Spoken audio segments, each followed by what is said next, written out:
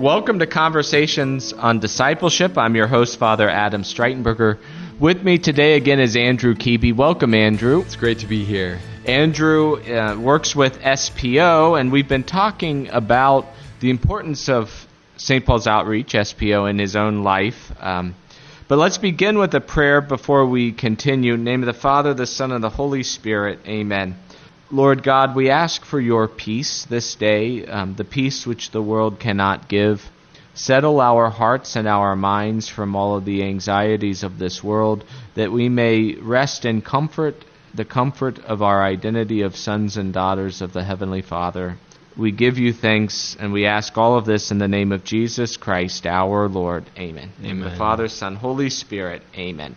So, Andrew, we've been talking about St. Paul's Outreach, SPO. Andrew told me that we're rebranding. We need to brand it SPO more. So I'm going to keep working on SPO. We'll That's how we got to say it. Yeah. So one of the things that really impresses me about SPO is the importance of community and friendship. Because really, if we really boil it down, evangelization and discipleship, for that matter, it's all about relationship, about community, about friendship. And so it's any successful apostolate emphasizes community and friendship. But SPO does such a wonderful job about building community, and I just wondered maybe if you could explain why it is so important, other than the fact that, the Lord did it, that this is his model. But why is community so important in the life of SPO? Yeah, absolutely.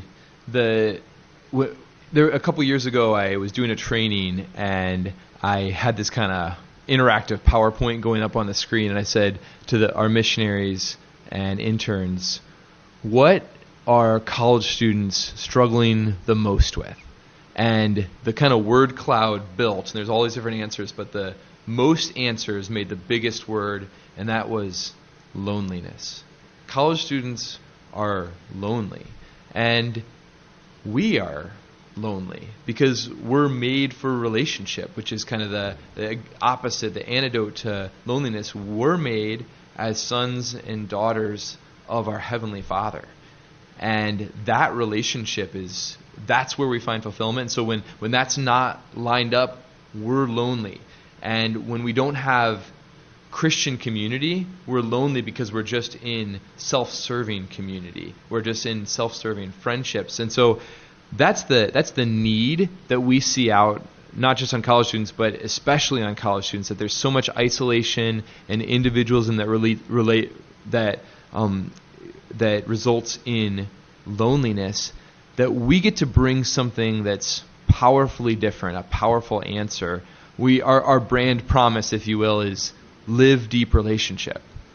We want to live deep relationship, and that's vertically with our Heavenly Father. We're in deep relationship with Him, and horizontally with one another. That's that community and that friendship that we have with one another, and then we bring this to campus, which is really spiritually poor, is starving for relationships. So that's why it's so important to meet that need. What happens here when we build our households and we build our small groups and we to live deep relationship, we are fostering a really deep habit of prayer where we're continually, day after day, seeking the Lord, seeking our Heavenly Father in prayer and in the sacraments, and that creates incredible spiritual momentum of encountering our God in a daily way, in our common prayer, in our worship, and we start to build with these students a way of life that is aimed at God in a relationship with Him, and that unites them together. And that's this horizontal dimension that is this accompaniment where we live a common way of life with a common goal, and we do it through the good and the bad, with the people that we prefer to live with or we don't. We spend time together. I like to say that close quarters produce perfect love, because we get to the place when we're in close quarters with people where we see them at their worst and they see us at their worst. And in that relationship, in that friendship, that communion, we still choose to love one another. And that's where love is perfected. And that prepares us for our vocation. I mean, for us to live long-term with others. The vast majority of these students are going to be fathers and mothers, husbands and wives, and they're now ready for this kind of deep friendship and relationship, this gift of accompaniment. I did a series of interviews with the missionaries here at Columbus, and a lot of the testimonies that they were bringing up from their own lives, and then from the ones they've met, is this sort of superficiality that when they first went to college, there were these sort of superficial friendships, and then what really also struck me was in the at the wedding reception of Brad and Nina, who are both SPO alumni. That's right. How both as the bridesmaids and the groomsmen were talking about Brad and Nina, they were talking about sort of the authenticity of their friendship, and the deepness of their friendship. And I wonder, my first question, I guess, to you, maybe you can throw out some of these things, is why is it that relationships are non-Christian relationships are so superficial? Why is it that college students aren't finding satisfactory relationships out there? Is there something in culture or society that is keeping us from genuine relationships? Yeah, I think, there's a lot there. I think a couple initial responses are around kind of being selfish. I'm looking at life through a lens of what serves me and how I need to do this, and that needs to get transformed to what's God inviting me into.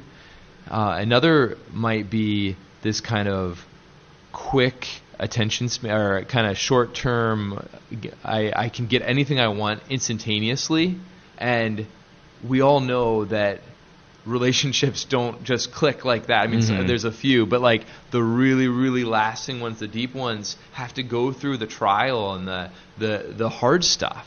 And I think college students aren't willing to, or they're just not ready for that. I think that they also are really seeking entertainment. And again, relationships are the richest thing we can have, but it's not that quick, entertaining thing. And so they're kind of always seeking that. So I think they move from friend group to friend group and don't have those kind of deep roots that build the kind of relationships we're made for. And it's interesting. You talked about the sort of common life of the household, and that does kind of build an experience together. Yeah. Even in successful secular friendships, there's usually a common experience. But I think ultimately we would say a common experience centered on Christ is going to be. It's really the same thing like with marriage. Is permanent marriages are from this common life centered on Christ. Yeah, when someone says yes to household, what they're saying yes to is kind of crazy. So at Ohio State, I want to be a part of this brotherhood or this sisterhood, so I sign up for household because I see how rich it is.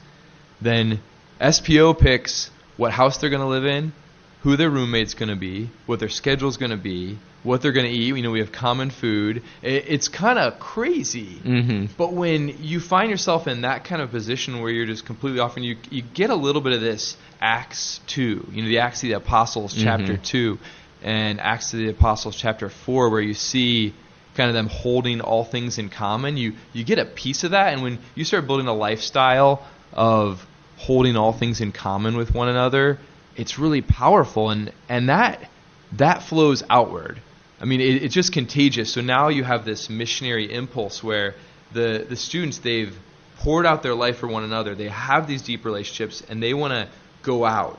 And when someone comes into these houses, they just sense something rich. They sense these people have something powerful to offer me. You can feel it. You could feel it at the reception that you were noting. Brad, this is Brad's story, but he came up to me and he said one of his, someone there who hadn't been to church in a long time came up to me and said, if church was like what your wedding was, I'll come every week. Yeah. I mean, there was this powerful community gathered for worship, and that's powerful. Mm-hmm. That's the witness we can offer. What about friendship in the last kind of remaining moments of this segment? I was wondering, what about friendship? Because you live in household, and it's interesting is, there's certainly probably some people in the household you're closer to than the other, but then there are these sort of lasting bonds of friendship, and I guess the importance of I wouldn't want to say particular in any negative sense, but of particular friendships that arise, from household. Absolutely. I mean, you have this common vision, these goals, this way of life. You share this experience like we were talking about. And, I mean, what's powerful is you actually often come out of something like household with friendships with people that maybe you wouldn't have picked. Maybe they weren't like preferential, we listened to the same music or we had the same, taste in whatever else. But you actually see a powerful complementarity when you spend this kind of time with one another and these kind of margins. I mean, that's so fun. I mean, those are the memories from family growing up, right? You remember the dinner table, you remember the vacations, the adventures. There's so much of that happens when you build a kind of family-like atmosphere on campus, and then you walk away with these long-term friendships. It's so powerful to see. Excellent. Beautiful. Well, let's end with a prayer in the name of the Father, Son, Holy Spirit. Amen. Lord, bless us especially with the gift of true friendship and of authentic community. We ask this through Christ our Lord. Amen. And this has been Conversations on Discipleship. Until next time, peace and all good.